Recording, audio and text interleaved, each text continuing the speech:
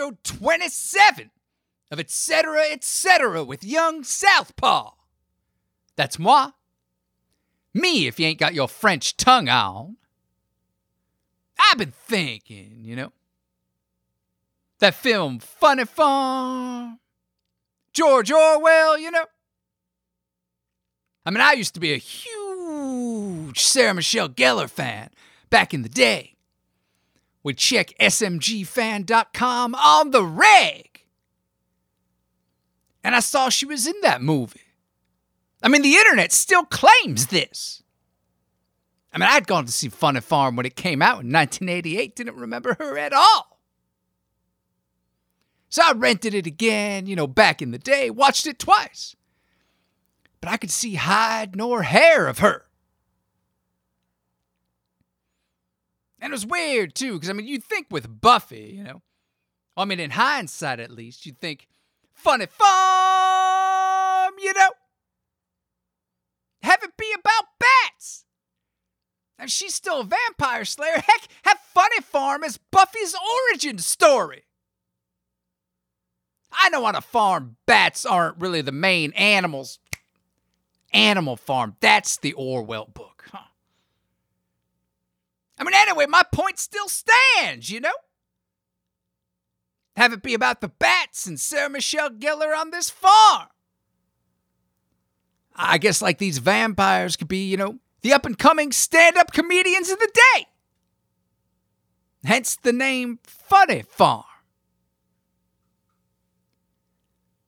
It's weird, too, like with farm and firm. Just one letter off,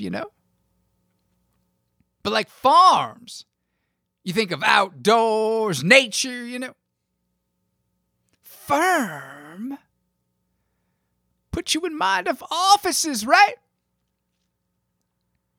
All stuffy, cubicles, hangnails, Or firm like that Jimmy Page supergroup from the 80s. And Zeppelin recorded at farmhouses, so he's covering everything there. It's also weird because firms, are groups of people. But they can't use that old saying, there is no I in firm. Because it's right there,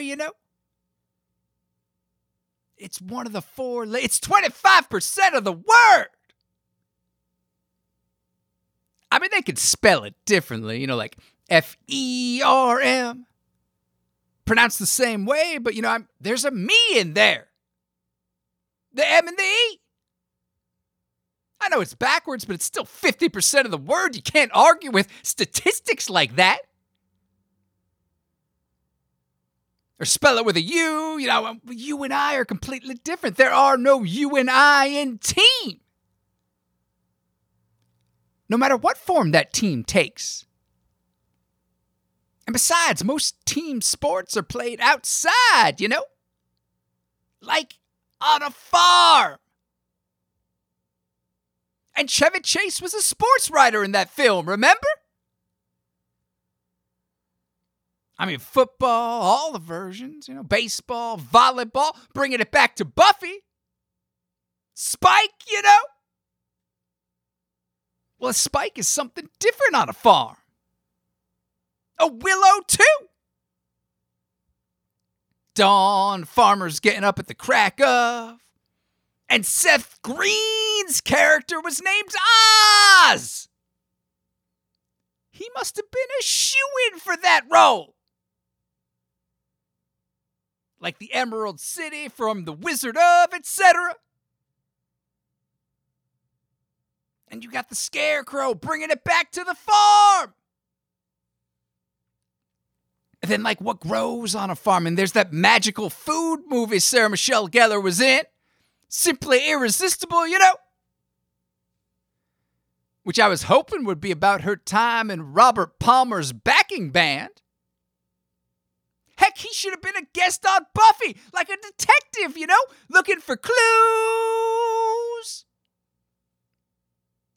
If y'all want to hear the rest of this story, and believe me, there's more, head on over to youngsouthpaw.com or any of your podcast providing services and dial up the Young Southpaw part of an hour.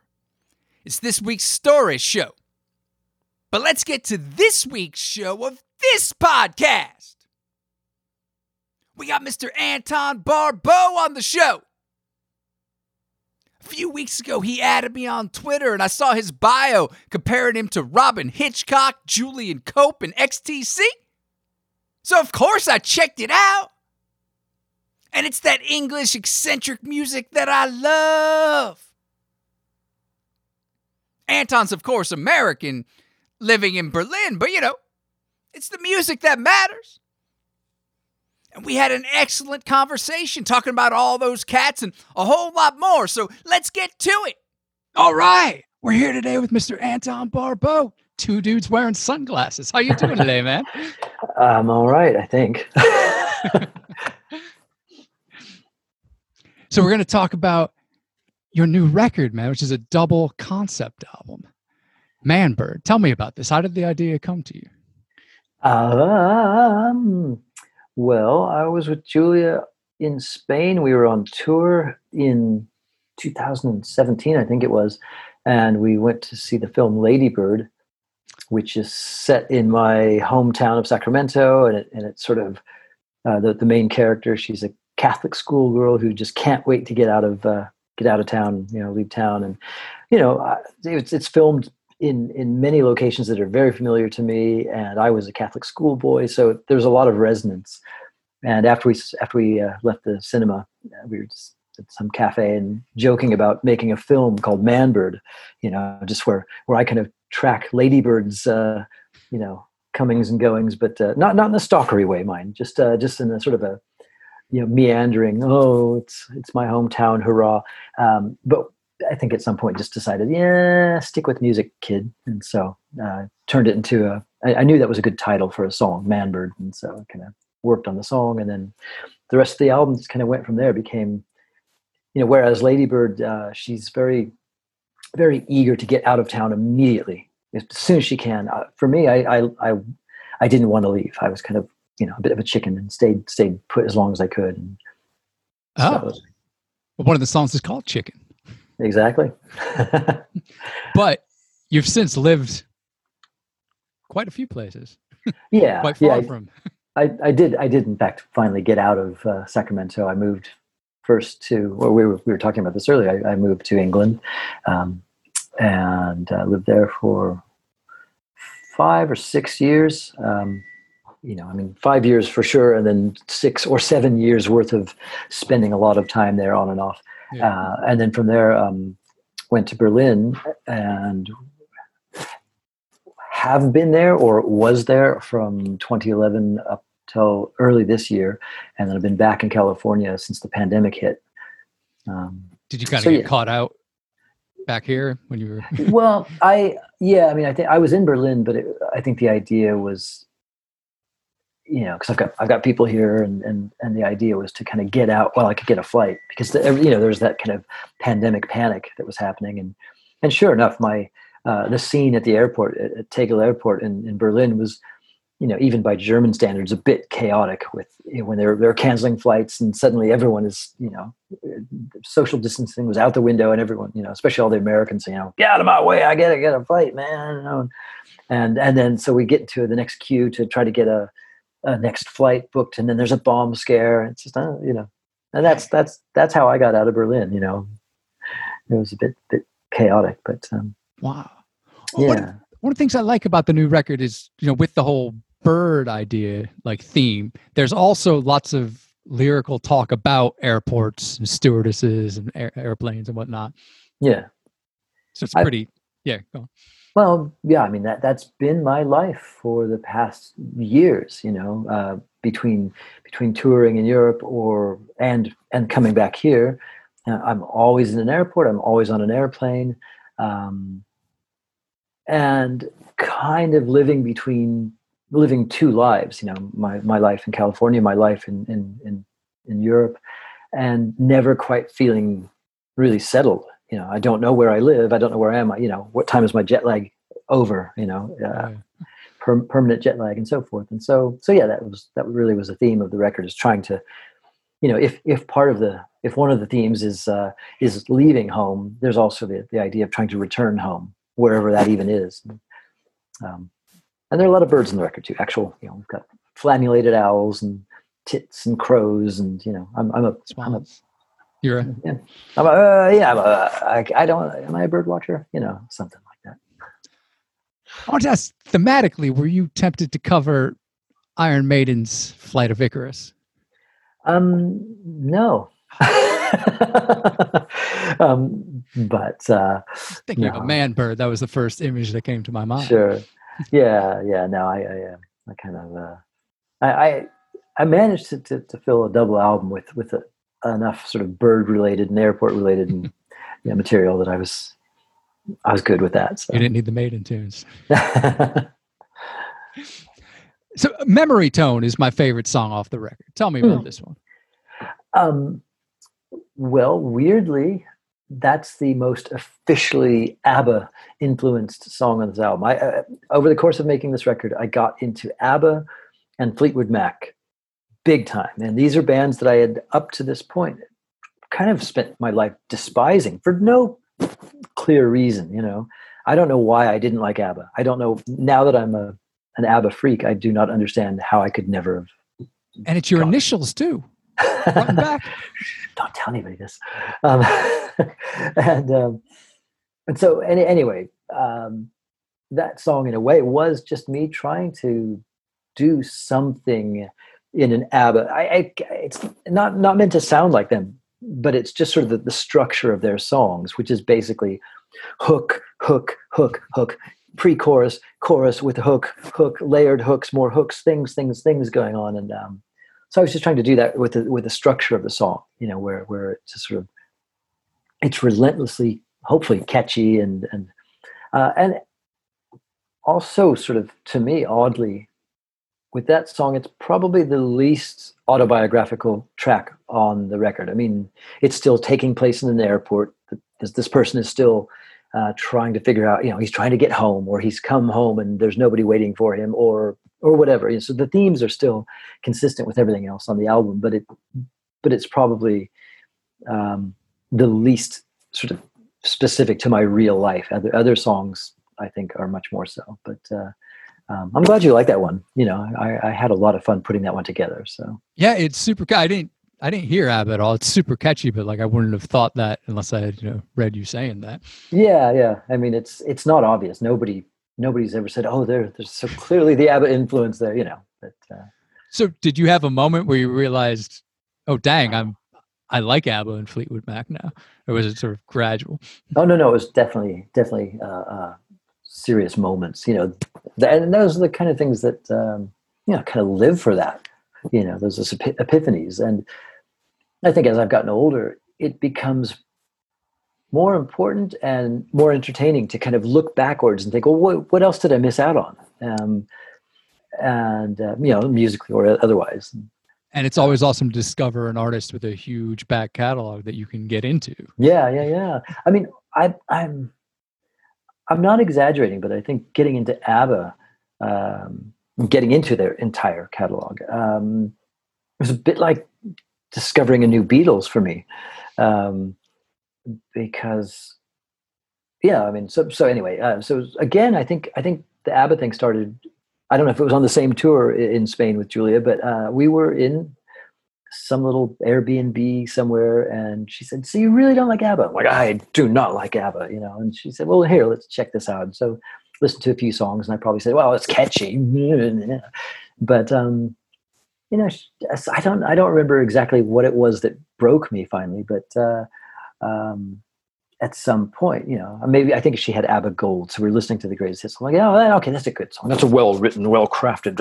You kind of get into it from that angle, and then the songs just start to stick, and then it became irresistible. And then she got me for my birthday. She got me the sort of little box set of all of their albums, and we booked a hotel in Reno, and spent a couple of days in a hotel room listening to all of ABBA's albums, as you do, right? And became I was pretty much fanatic at that point. What are some of your favorite ABBA tunes? Oh God, almost all of them, almost anything. I mean, I'm just kind of the hits. I think Super Trooper is an amazing track, and it's one where the guys they always kind of give themselves a really cool backing vocal part that nobody probably ever really notices, but they're in the background going, "This is great," Nice. There's a lot of sort of B-sides and things like Elaine, I think.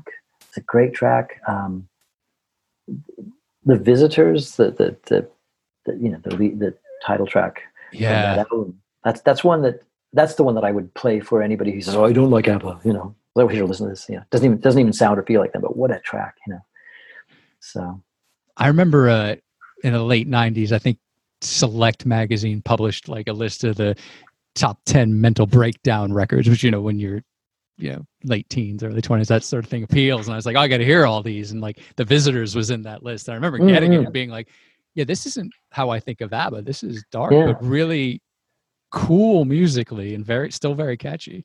Yeah. I think a lot of their music, a fair amount of their music is far more grown up than we may have noticed at the time or given credit for. They can certainly, they've cranked out a lot of just whimsically catchy, frivolous seeming tunes, but yeah, they've got some, this is a very divorcey band, isn't it? And so they really touch on the human condition in a way that I did not expect. So.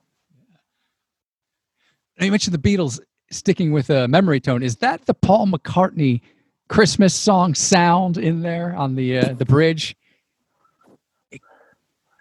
Like after the second chorus, it sounds a lot like it.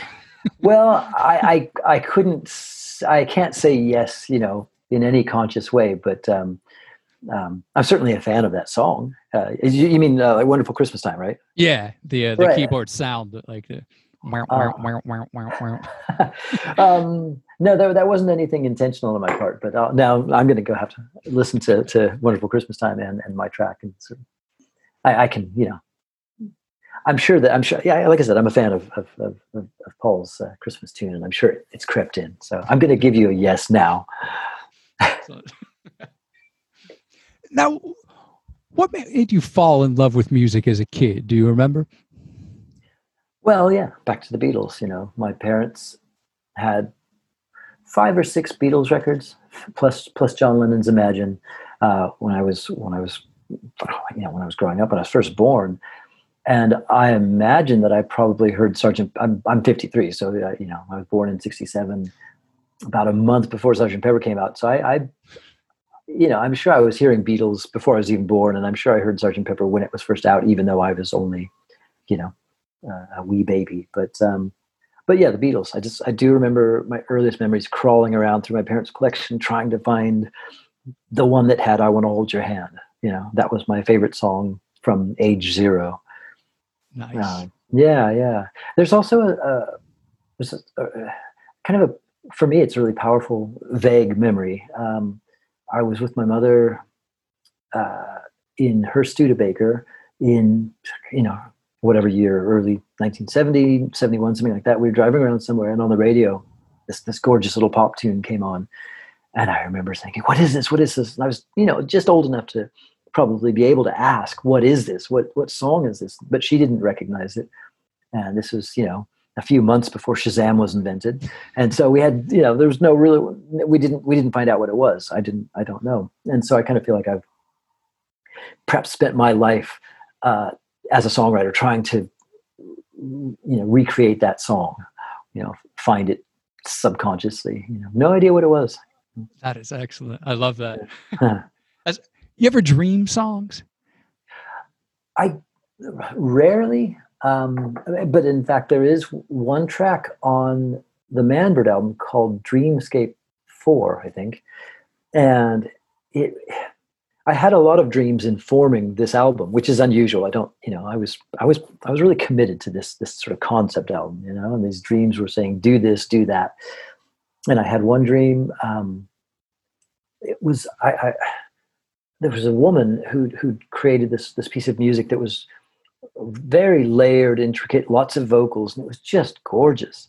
And I was so jealous. I thought I want to make music like that. It's but I woke up and thought that was my song, even though in the dream it was definitely somebody else. And so I tried as soon as I woke up, I tried replicating it, and I came nowhere near it, not even close. So the track on the album called Dreamscape 4, it's just, it's more an homage to that dream or to the idea of this music that I could imagine, but I couldn't create myself, even though in the dream I somehow did.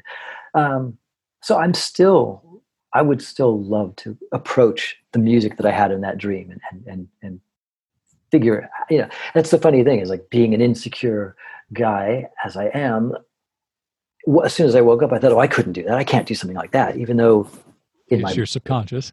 Yeah, even though it was right there. It was a strange experience, and I still love to try to come closer to that song. It was gorgeous. It was really lovely. Oh wow, that's awesome. Yeah, I find I have lots of my best ideas right on the verge of sleep, and if I don't force myself to get up and write them down or sing them into my phone or something, they're lost. But there's something about that space that it's very creative. And do you feel is this when you're just falling asleep or just waking up? Is it just falling asleep? There are a few times just waking up where I'll try to remember the dream, try to keep replaying it, but then like it often changes, as you enter into the waking world again, Yeah. So I was going to ask, talking about bands, you get compared to Robyn Hitchcock, Julian Cope, and XTC a lot. Are you fans of those guys? Oh, well, I am very much so. These Okay. are huge influences.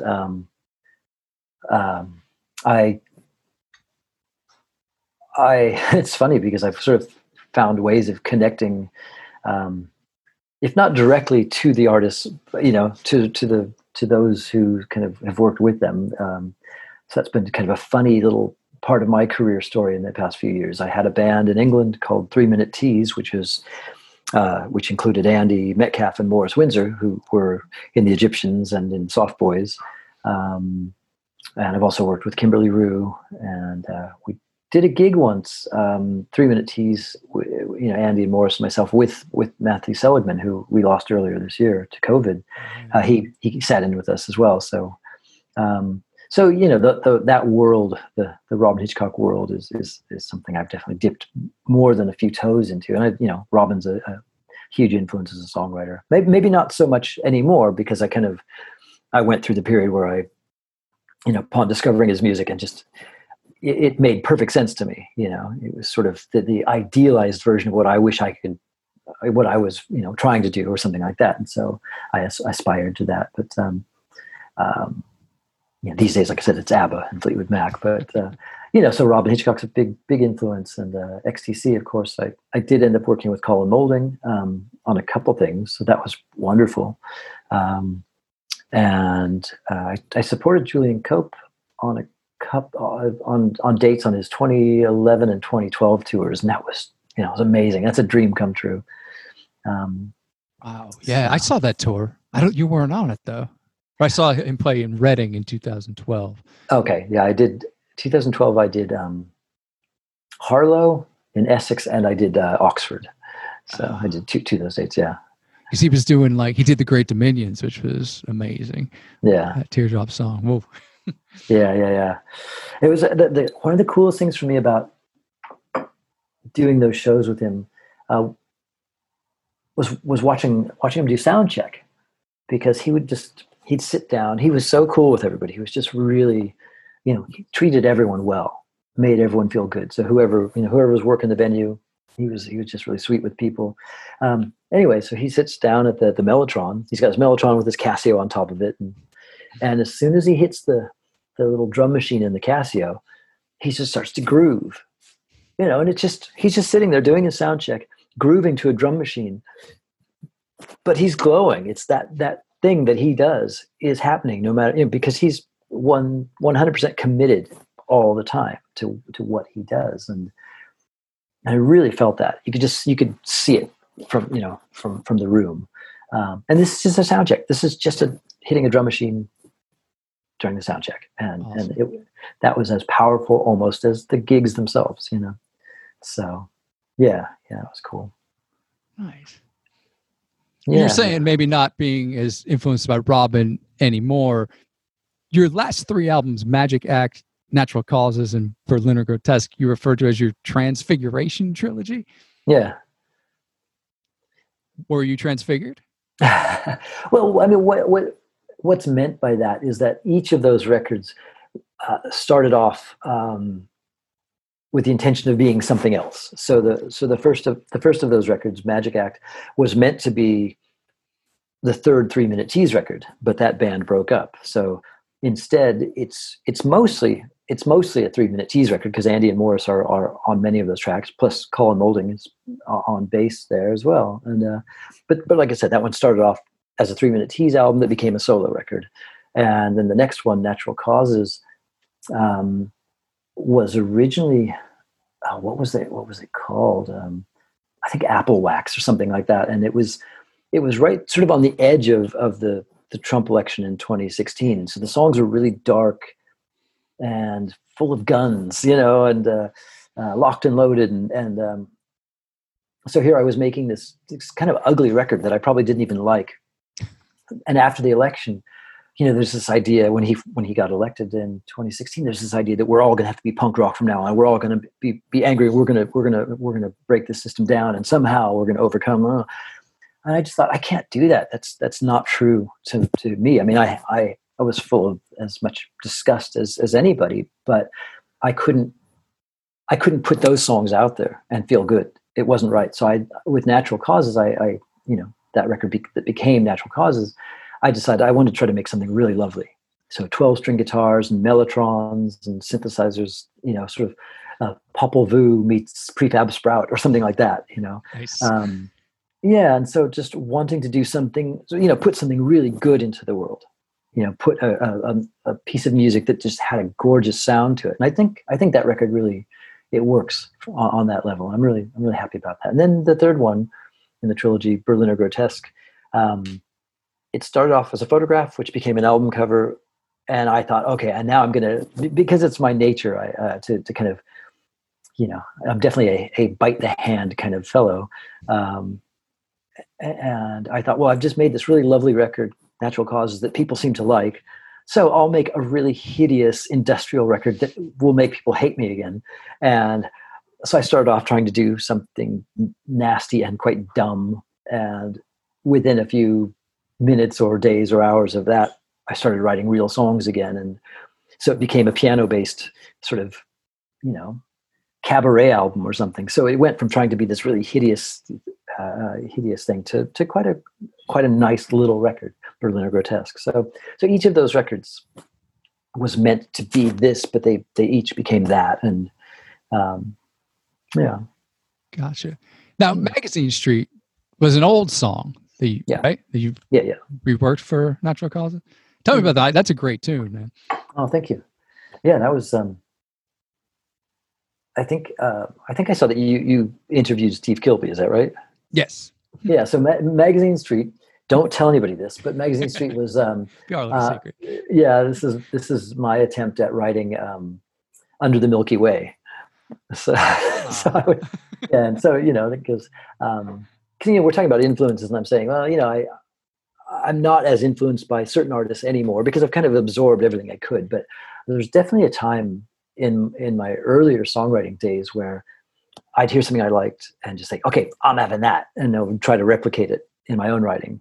And usually it's not obvious to other people, which is, I think, is a sign of successful writing. But I was a big Church fan, and so Magazine Street was inspired by Under the Milky Way. Oh wow, I wouldn't have seen that either. So. Yeah, well done. And there's a street in I don't even know what town it is, but it's when we're coming back. Say, after a gig in San Francisco or something, driving back to Sacramento, you always, after you pay the toll, go through the toll bridge, there's the Magazine Street exit. And I know other songwriters from around here who have songs called Magazine Street, because you see it and you just think that's a perfect song title, and I love that. I live for those perfect song titles. You know, that's a gift when you get that. And so, do you keep a list? Well, sure. I mean, I've always got the notebook with on you. Yeah. So, because song titles are the best way of getting something good. Because if you got a good title, you have to live up to that. You have to write a song that's as good as the title. So yeah, Magazine Street kind of came out of that, and very jangly guitar stuff at the time. So I was doing. So on Manbird, the new record, Cowboy John was the first song you ever wrote when you were 8? Yeah. What was the impetus to release it now? Well, again, the Manbird record, it's kind of a look back at my whole musical life, or my whole life, but with a focus on certain key points musically for me. And so I think that kind of just had to be there somehow. I mean, it's a funny little track because the song Cowboy John is literally that's it. That little sequence, I'm Cowboy John and I live on a farm. That's the entire song, right? But and I would go over to my friend's house and try it on his piano, or when I was at my grandmother's house, I'd play it on her piano for hours. There's not much to it, but so on the Manbird record, it's kind of merged with my version of Greensleeves, which was the name of a stuffed animal pet toy that I had as a child that my dog one day decided to eat. And this is all in the lyrics of the song, but my parents really did. They pulled the music box out and they said, "Well, here's this anyway," because that was all that was left of this beautiful stuffed toy. And so they gave me this little ding, ding, ding, ding, ding, ding, and it's quite sad. And so just as a look backwards at my musical life, these kind of key moments that seemed like it had to go on there. So that's kind of the story of Cowboy John. How did you feel after writing your first ever song? I was excited. I mean, I was just excited about music and excited to, do my own thing with it. I was always trying to pick out little melodies anyway on any piano I could find. And so it was in me. I don't remember specifically that one because it's hardly a song, but years later when I was 13, that's when I sort of wrote my first real song with chords and the chorus and that was, it's really funny because even though I was sort of a Beatles baby, it was Gary Newman that zapped me into becoming a musician. That's what I want to do. And yet, ironically or not, my very first real song is called Come Back. And it's this ridiculous kind of Buddy Holly thing. Come back, don't go. You still don't know how much I love you, girl. So please come back and never leave me again. It's, a very 1950s kind of thing. So I don't know how the Gary Newman influence cranked that out. But so that was more like, I've got a real song. I've written a song. And, the funny thing about that one is it's not that bad a song. It wasn't, maybe somebody else, for Manbird 2, I'll include Come Back or something. But yeah. So that was, I was proud of that because that's when I started, that's when I knew I was a songwriter, when I wrote Come Back, and I had that notebook that had Come Back and I had other songs like Memories of London, or whatever it was called. All these tons of songs about being heartbroken or, about people girls I'd never even met because I was only 13, but, just trying to imagine all this heartbreak and, Now, I can't think of any songs with the word beak in them. And yet on Manbird, you've got 6. Okay. Yeah. I didn't actually tally it up, but I don't doubt that there are 6 beaks there. There's 5 there, and then The Art of Beaking is the B-side. Well, that's right. They all came out this year, which is still, I can't think of any other songs with beak. I mean, a beak, I guess, is a mouthpiece. Like, what does this mean for you? Well, I mean, honestly, I do just like the word. There are a lot of words that I really like, and beak is a very satisfying word. It's like larb, which is a Thai dish, right? Larb. To say, larb. Larb. And and it's kind of in a way the opposite of beak. Beak's very conclusive. By the time you get to that K, you're done. Beak. Yeah. Actually, it's not entirely true because there's a little extra at the end of the K, right? Beak. Whereas larb, there's nowhere to go. Larb. But anyway, so I just like the word, but and with this record, there's so many bird themes anyway that beak became kind of an easy go-to for playing with the bird feeling. And honestly, the art of beaking was a song that the only reason it was even a Manbird song was because I stuck the word beak in it, because otherwise the original version had nothing to do with the record. It was just a song that was written at around the same time.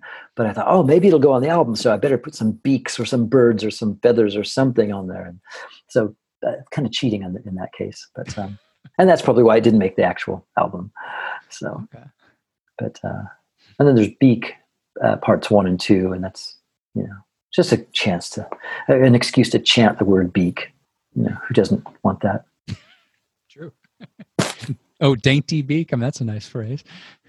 Yeah, I have to say that was written the day after my best friend Janet died, and so thanks. I mean, it's a weird one to kind of, but I mean, I think that's the thing is it's the word beak for me. It can cover a lot of ground emotionally. It's a delicate word as well as being, it can be quite funny if you want it, but it's also a delicate word, so. Another of my faves was Flying on the Ground Is All Right. Just that chant. Just stuck in my head all day, actually. Super catchy. No, good. Yeah, I mean, there's it's Buffalo Springfield, I think, right, who did Flying on the Ground Is Wrong. And so this is a kind of an answer to that. And I do remember I wrote it. There's a little coffee shop on Maybachhofer near where I live in Berlin. And this is where I wrote a lot of the lyrics for the Manbird album. Just go there early in the morning and sit down and do my writing. And I was sort of walking home from there, very just, wired up. And sort of kind of that chant kind of came to me in the, it's only a 2 or 3 minute walk home. But so by the time I got upstairs, I was kind of cranking that one out, and it, even though it's sort of I think feels a bit like it's a whimsical tune, it still speaks to one of the themes of the record, which is kind of being grounded. If on this album I'm the problem is that I'm always up in the air. I'm always flying one direction or the other, and never even sure which direction. And where am I going to land and where is home? The idea of flying on the ground is all right, is meaning, you get your feet stuck in the earth and and so it's a bit weird that the pandemic has been the thing that has, it's during the pandemic that the Manbird album has been released. And I've been in this place for more than 6 months now. I've been on this farm, and this is home. And this is where I've, been grounded, and it's a farm. There's a lot of dirt, get your feet in a lot of dirt around here. So that song, it speaks to that feeling of, and it's hard for me. It is hard for me to settle, even though maybe across the album, I'm trying to find home. Maybe when you get there, you think, but can I go now? So yeah, that album or that song kind of, it's got more, maybe it's more of a personal meaning, but my therapist approves, So has it been all right these past 6 months being grounded? Yeah, it has. Generally, I mean, I'm pretty safe here. I'm with Julia and her family, and we got 3 cats, and we now have a dog. And it's sort of a safe space. We're on a little farm here, so you got nature right out the door. And I've got a recording set up in the other room. I can do all my work. and my dad's nearby, so see him frequently and able to help him out with the house, and take him to appointments and things like that. And so, I think overall it has been all right. It's been quite all right. You're quite prolific. Have you been writing a lot of new stuff? Yeah. Yes, I am prolific, and yes, I've been writing. The first batch of material that I wrote, in the pandemic era, was a sort of a bunch of tunes that were falling under the title "The Falco Years," because when I first got here, we'd listen to Falco at dinner time, and I thought I just want to make a record that sounds and feels like that, kind of a party record, and kind of a tight synths and drum machines. Everything's just kind of right here. You don't need to go all over the place to make this kind of record. So I started recording like that, and a lot of the songs are terrible. I was still trying to write ABBA songs, but they just bit through a Falco filter, and one way or another, it just wasn't really happening. But more recently, I've finally kind of hit upon the title and concept of a next proper record, and so I've got. So I've started writing songs for an album called Power Pop, paying homage to the genre that I'm very often associated with, and yet, I don't really feel, I don't quite understand. To me, the genre of power pop is very much about self-limitation. We just want things to be okay, like they were before the Beatles took drugs. It's like, but that's when they got good, man. So I'm writing a power pop record that will hopefully put the power pop industry out of business and ruin my career once and for all. But anyway, it's fun because at least it's giving me something to write about. So. That's the thing about power pop. Like, it sounds like those two words seem like they should be the greatest thing ever. And often it's just very much the samey sort of stuff that is not. I mean, there's some great power pop stuff, but as a whole, I can't say, it's really done much for me, despite me wanting it to. Yeah. I mean, it always starts with that's the drum fill. Every song starts with that drum fill, and it's just a bunch of middle-aged men, shaking their Beatle wigs and longing for that girl who walked away or whatever happened, this unrequited, emotionally stunted situation that I find, at worst offensive. It's like, I live for music that goes everywhere, that's brave and weird, and I don't know that I do that myself, but I mean, that's what I wish I did. I wish I could, Einstürzen Sie neu about a nurse with wound. That's what I would. Why don't I want to reach for that? I feel like I'm not doing enough in the world if I don't challenge myself somehow. I love pop music. ABBA we're talking about, but the power pop thing. There are a million 3-minute pop songs that are just fantastic, and I live for that. I still want to do that more than anything else. Make those 3-minute perfect pop songs. But, when Julian Cope does Try, Try, Try, or something like that, when he does a 3-minute pop song, it's holy, it's epic. And it's, it's there to kind of hit the whole world, I don't like music that just says, oh, let's keep things right here if that's okay. Because, and that's what I feel the power pop genre is so much about, and, but so power pop is one thing, but pop music, I love pop music. Julian Cope and ABBA, they're doing the same thing in that regard. But then Julian Cope is, he's gone elsewhere as well, hasn't he? That he has. So speaking of taking things different, the next song I was going to ask you about was "Even the Swans Are Dirty," which is a departure from the other songs on the record.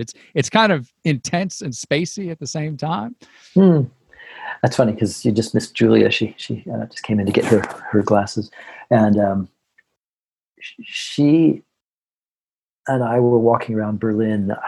Am I allowed to tell the story? We were walking around Berlin, and she's sort of always teasing me because I'm just in love with Berlin.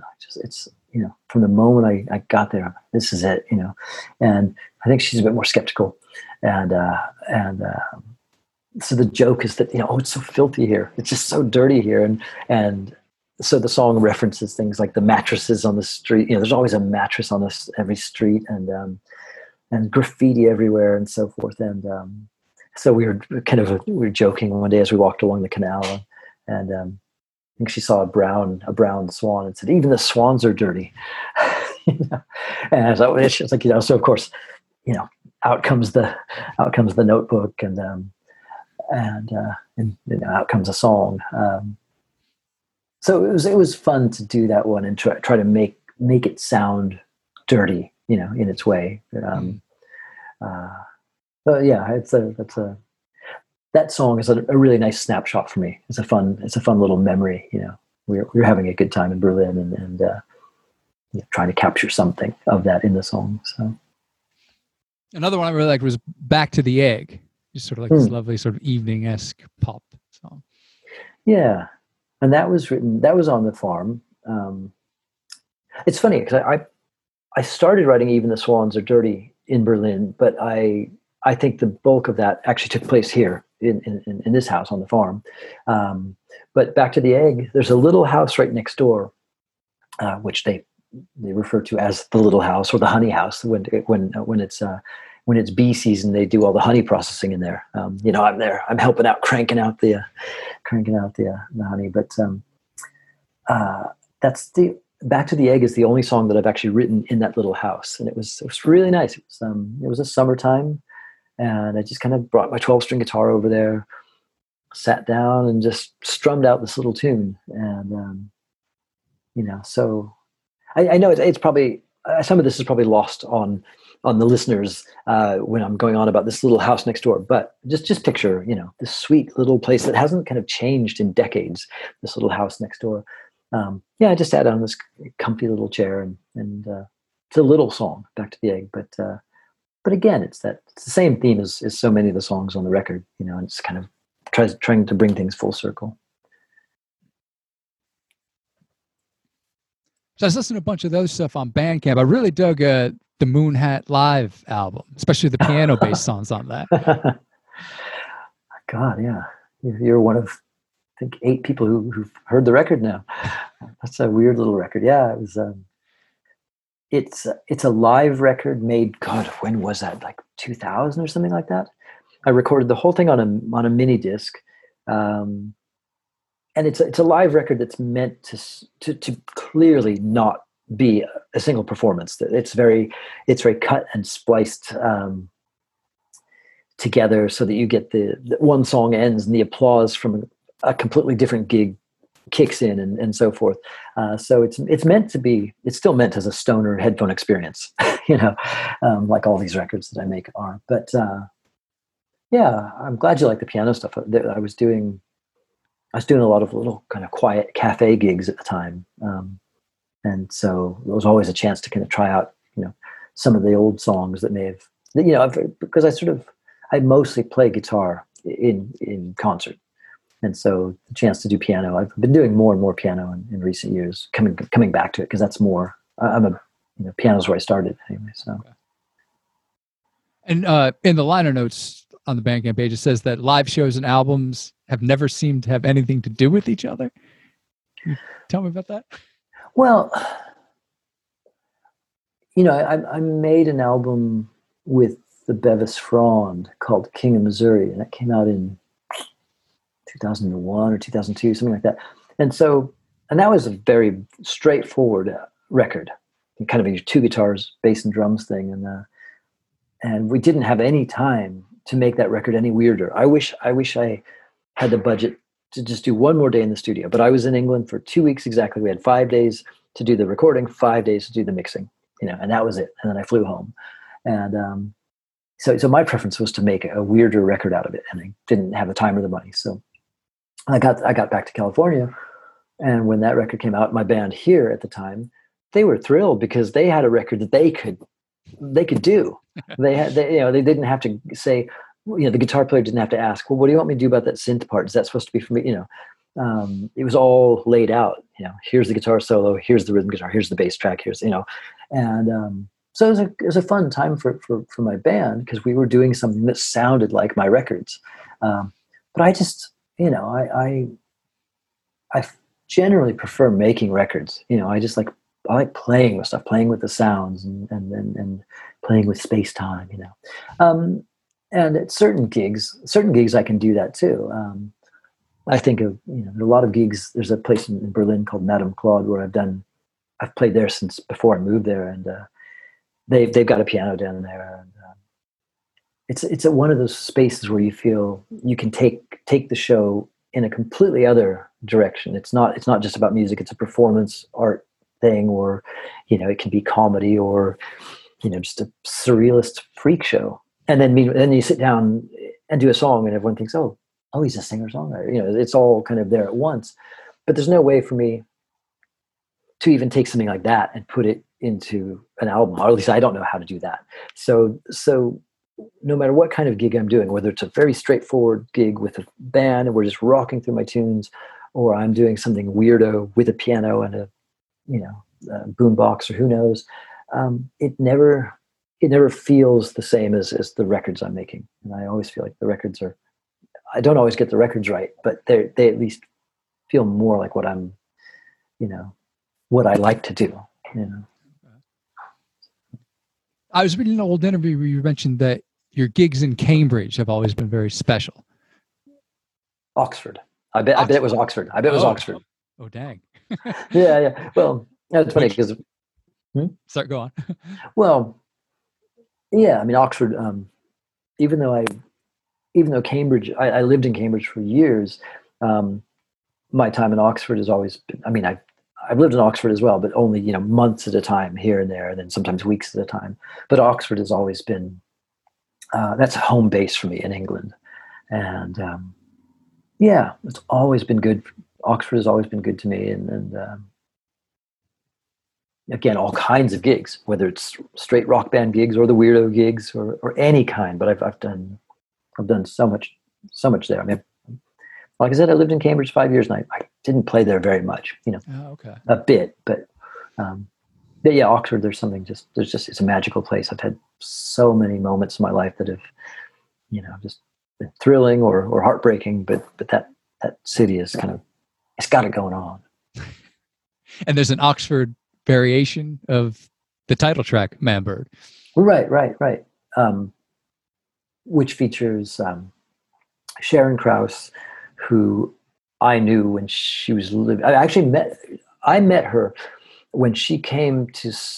I met her in Sacramento when she was coming to Auburn, which is where I am now, to work with an artist called Christian Kiefer. But and she stayed at my dad's house for a few days while she needed a place, and so I ended up renting her room when she'd moved to Philadelphia. So I was living in Oxford at her place for a little while. So she's on there, wonderful artist. And Sue Jordan is on that track, and she was my singing partner in Oxford for a while. We did a couple records together. And John from the band Stornoway is playing cello on that track. And Stornoway are just, one of my favorite bands. What an incredibly talented, beautiful band. And so just, getting those folks on that track was important because, I wanted, even though the record is kind of focused on Berlin and Sacramento, kind of the back and forth, Oxford is just such a huge part of the story for me. And we finished the record in Oxford as well, in the sense that I booked a recording session and had kind of a gang of people show up to do some singing in these pre-pandemic days when you could do things like that. And so the record, the final session for the album took place in Oxford. And that was, symbolic as well as just, practical. So. Nice. Yeah. Oh, there's one more question I wanted to ask you. You met Graham Chapman. Mm-hmm. Tell me about that. Yeah. Oh, it's nice. It's nice of you to ask. Because that was really cool. I think his show at the time, it was like a Cinemax or HBO, some sort of cable show on television called Dangerous Film Club. Is that right? That sounds familiar. I think that's what it was, the Dangerous Film Club.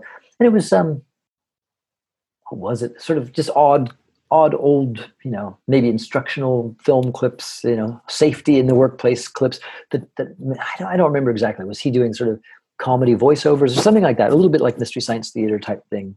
Anyway, so he was touring to promote this television show, and he'd come to Sacramento, the little comedy club there. And, it was fine. Just the thrill to see a python. Right. And then afterwards, because for me, like many people, I mean, George Harrison himself said something like he felt that the Pythons inherited the spirit of the Beatles when the Beatles split up. And so for me, the Python was probably as big an influence in my life as the Beatles. So yeah, there's the background of how thrilling this is for me too. So he comes out to do the little meet and greet afterwards and just answering questions. And I just said, so, what's your favorite Beatles album? And he was startled by this. It was so lovely. He just said, "Oh, what a lovely question. No one's ever asked me that." He says, "Well, I'd have to say Sgt. Pepper's." He says, "But of course, my favorite album of all time is Imagine that's John Lennon." It was a really lovely moment. I mean, I like the fact that he was genuinely, startled and touched by the question. Yeah. But just the fact that his answer was just so rich for both of us. Yeah. Sgt. Pepper, but Imagine was his favorite record of all time. It was just a moment, a real moment. And I mean, he died, I don't remember, it was a year or two later. So, yeah. And I was at a Robin Hitchcock gig in San Francisco, the day that Graham Chapman had died. And Robin didn't know this until the encore. So he came out to do the encore and he was just stunned, Wow. So that was, another moment, Yeah. So. What's your favorite Beatles record? Sgt. Pepper's, actually. It is. It always is. Yeah. But I was listening to Meet the Beatles again recently, and kind of coming back to the American records, all the ones that we grew up on, that we had to sort of push aside when the CDs were released, and that we finally came to the proper British versions. And so coming back to Meet the Beatles and thinking, that's a damn great record, in its own right. It really is. And so I think that's second in line after Sgt. Pepper. So cool. Yeah. So what's the future hold for you? Well, I'm still not sure when I'm going back to Berlin. My world of Berlin is unsettled right now, and as is the whole world with COVID. Because part of why I would be in Berlin is to be able to do my touring from there. I would have this year done France and Spain and the UK plus scattered Berlin gigs. That would have been with Berlin as my base. So I'm not always sure what my life is going to be in Berlin in the future. So that's kind of one of the question marks that's hanging right now. And it is hard to answer, isn't it? Because of the pandemic. We're all just everyone's kind of having to be really careful and stay where we can. But otherwise, just more music. I mentioned the Power Pop record, and I've got another thing probably coming out next year. Actually, in a few days, there's an album called Bag of Kittens by Alice in Seconds that's being reissued. And that's a record that I wrote and produced. I did, so I'm the songwriter on the record, but Alison's the singer. And that's I'm really happy that record's coming out again. It's just a really sweet record from 2009. It never had any promotion at the time. So it's coming out on the Bigster label now and get a bit more attention. It's got Kimberly Rue from the Soft Boys playing on there, and a few other groovy people. And it's a cool record. So that's coming out. And, yeah. And then I just kind of otherwise keep cranking them out, and the Power Pop record should be interesting. I'll keep you updated on that one. So. Yeah, definitely. Yeah. Cool, man. It's been great talking to you. You got anything else you want to add before we sign off? Probably not. This has been lovely. It's been really nice. And then, I don't, I know I should probably, look at my notes or be told what to plug, don't forget me. So, I mean, sure. Please do buy my Manbird album. It's on Bandcamp. There you go. All right. That was great. I love the story about him hearing that song on the radio in the early 70s and ever since trying to write it. And like we were talking about discovering artists with a huge back catalog to get into. And that's the way I feel, now discovering Mr. Barbeau so recently. He's got over 20 albums, and I've been digging what I've heard, man. His collaboration with Allison Seconds that he mentioned has now been re-released, Bag of Kittens. And oh man, the tune, If I Could Bring You Trouble, is killer. Been stuck in my head all day. It's a duet between the two of them. So check out Anton's stuff over at AntonBarbeau.com or his Bandcamp, AntonBarbeau.bandcamp.com. I'm really psyched I discovered him recently. I have all this great music to take in. In Southpaw news, I put up Decalogue 5 the other day, which is a collection of stories from the Young Southpaw Part of an Hour podcast. You can find this over at the Young Southpaw Bandcamp, youngsouthpaw.bandcamp.com. This one's got stories like Meet the Beatles and Your First Existential Crisis, Drew in Kiss, which is about what Drew Barrymore's makeup would have been if she had joined the band. And there's Why Wasn't Spuds MacKenzie and Wilson Phillips, and 7 other feats of absurdity, as they say. Do check out the Lost Archimedes album, too. That's on Bandcamp as well. The Quietest gave that a great review recently, calling it far more interesting than your usual stand-up album. Thank you very much. That record, I'm talking about Interdimensional Reptilian Pancakes, Ancient Taylor Swifts, action figures of Jean-Paul Sartre, also in Kiss makeup. All in the name of love, So check those out. If you dig these podcasts, please subscribe, rate, and review. Shares, always appreciated. Tell your friends, Like we mentioned in this interview, on this show, I've recently talked to Steve Kilby of The Church, as well as Matt Osmond from Suede, Rob and Amelia from Heavenly. Been a string of great guests so far on the Etc. show. So thank you very much for listening. And I'm going to play you out with my favorite song from Anton's new record, Manbird. This one's called Memory Tone.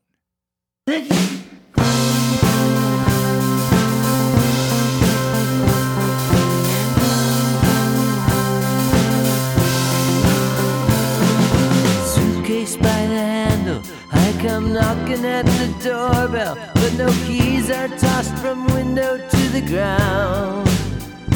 I've been trying to remember all the words inside your letter, but the words are blurred, there's nothing but a sound. The memory tone won't leave me alone. A ghost on the phone won't leave me alone. All that wrapping paper, tinsel tangled on the tree, stroke of midnight, baby, all the clocks go boom. And now I'm stranded at the airport, music drifting from a speaker, and all I'm left with is this sentimental song. Memory tone won't leave me alone. The radio drove the memory tone.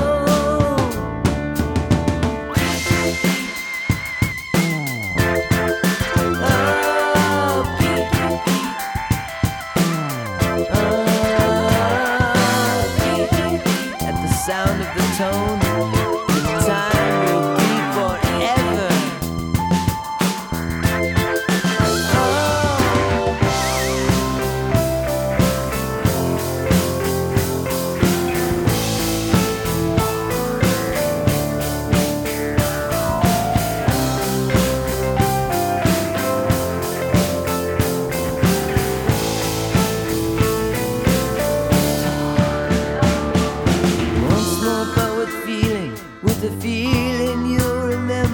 as the feeling that you once for me did feel.